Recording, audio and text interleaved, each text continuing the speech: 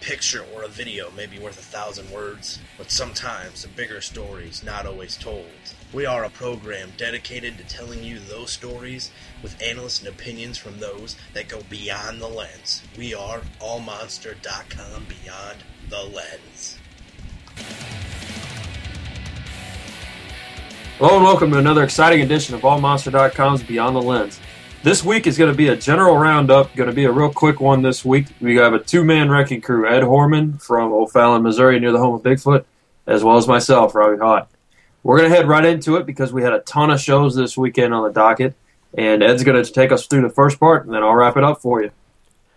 All right, thank you, Robbie. I just got three little things I want to hit on. Doug Melke and the Tailgater made his return to the Monster Jam in Tulsa, Oklahoma. First time he's been in Monster Jam for a few years. Great to see him back. Let's hope he gets some more events with them. Gary Porter lost his first time in the Maniac Challenge in a full year. The odd coincidence is in East Rutherford, New Jersey, he suffered a loss, and now he suffered one here. So I don't think New Jersey's a kind state to Gary at all. Last thing I want to talk about is Jimmy Cretin. He's been on fire with this new chassis. Almost all the events he's been at, he has won or dominated at. So he's been very successful with what he has. Definitely, that new chassis has been working wonders for him. As I mentioned last week, I spoke with Ben Winslow, and they said they are going to make even more improvements for it. So look out for Jimmy Cretin. He is on a mission this year, 2011. Also, we wanted to mention a couple other things, a couple of themes we can wrap up together for two shows. Peoria, Illinois, and Edmonton, Alberta, Canada were all about Gravedigger. In Peoria, to a smaller extent, Team Scream took a couple of victories there, but I was able to speak with Gravedigger driver Carl Van Horn, and he told me that he had a few issues with trying to get the truck woed in the tight confines of the arena, and also with the cars getting beat down by the time it was digger time, if you will. So Nicole Johnson and Taz took a few victories there as well. A lot of people have been asking about her, so I took the opportunity to ask Carl about that, and he said she is both aggressive and a talented driver, and that we should expect some big things from her. He said he even mentioned he'd like to see her on a bigger floor, on a bigger arena floor, and see how she would do there. That's something I'd like to see both Gravedigger 23 and Taz on, but they unfortunately run a smaller arena schedule for the time being. So, heading over to Edmonton, Alberta, Canada, 5 out of the 6 events were won by Charlie Pauken and Gravedigger. You can check out more about that on charliepauken.com. And so that was Gravedigger domination in Peoria and Edmonton.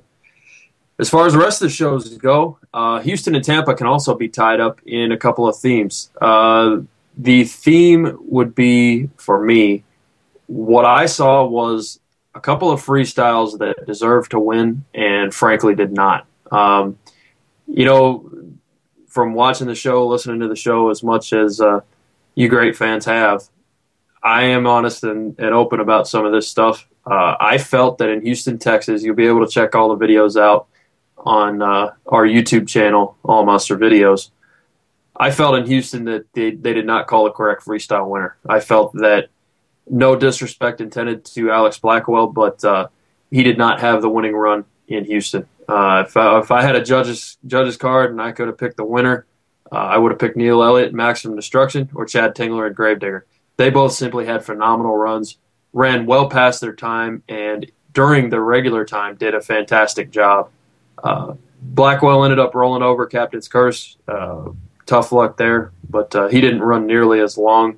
And, I think he would have been third place at best at that show.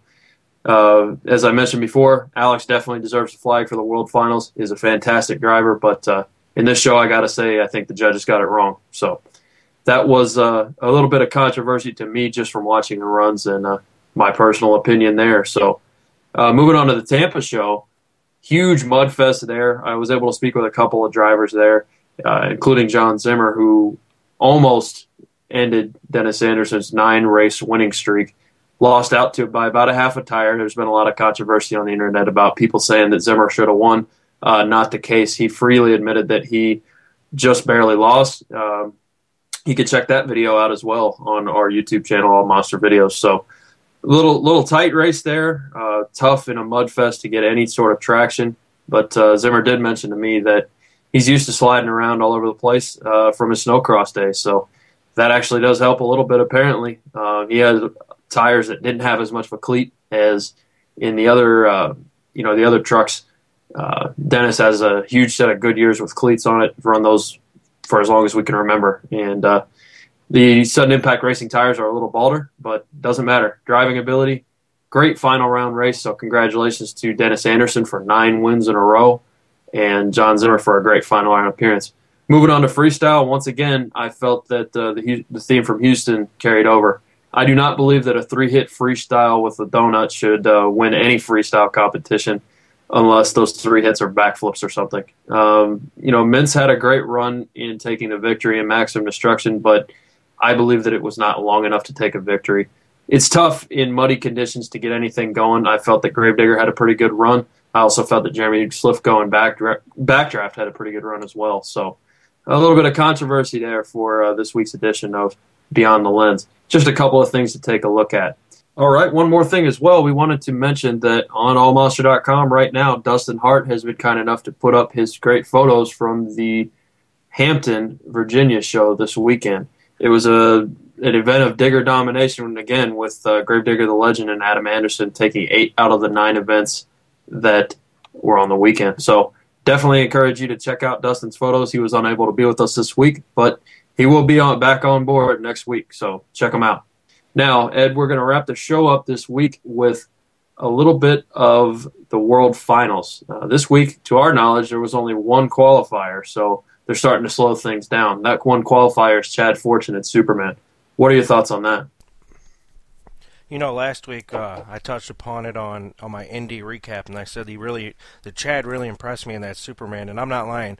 He really did impress me, and this year I think he actually deserves being there, and I think it will be a force to reckon with in racing and freestyle. His throttle rhythm is getting up there with one of the best I've seen. He's getting the turns a lot quicker. He seems to be a late bloomer, as we talked about before. So I'm excited to see him there, and I think he actually does deserve it. Yeah, and I got to be honest with you. There were a few times where I, in speaking with people, I questioned whether or not Chad Fortune should have been there.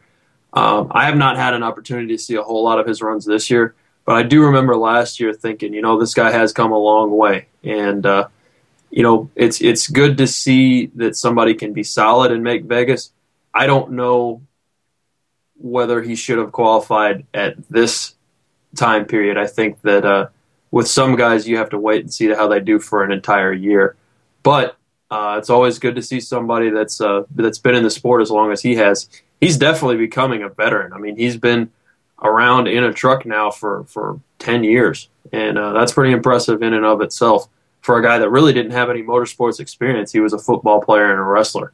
So kudos to Chad Fortune. Definitely, always good to see a veteran get a spot in the World Finals. But I think that it brings up an interesting point that we can touch on before we sign off here, Ed, and that's we have a bunch of guys this year, a whole bunch of parity in the sport. It's almost to the point where now, if you are going to be a contestant in the World Finals, you have to take a victory or make a final round appearance or make a splash of some sort. Otherwise, people are going to be walking around questioning your spot in the finals.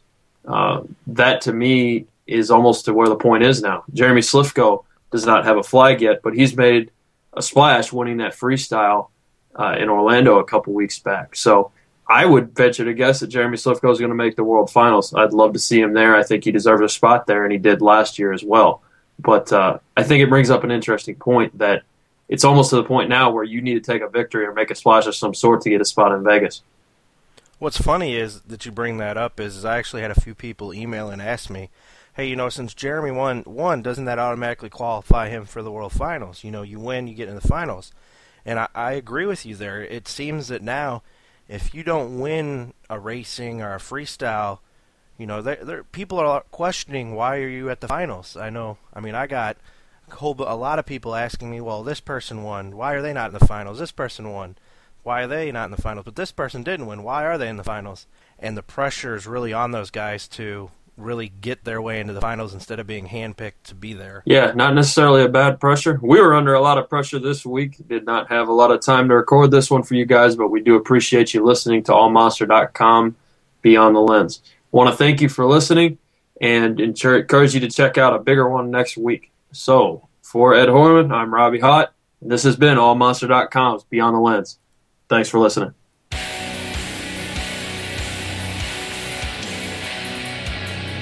And that's it for this edition of the allmonster.com Beyond the Lens.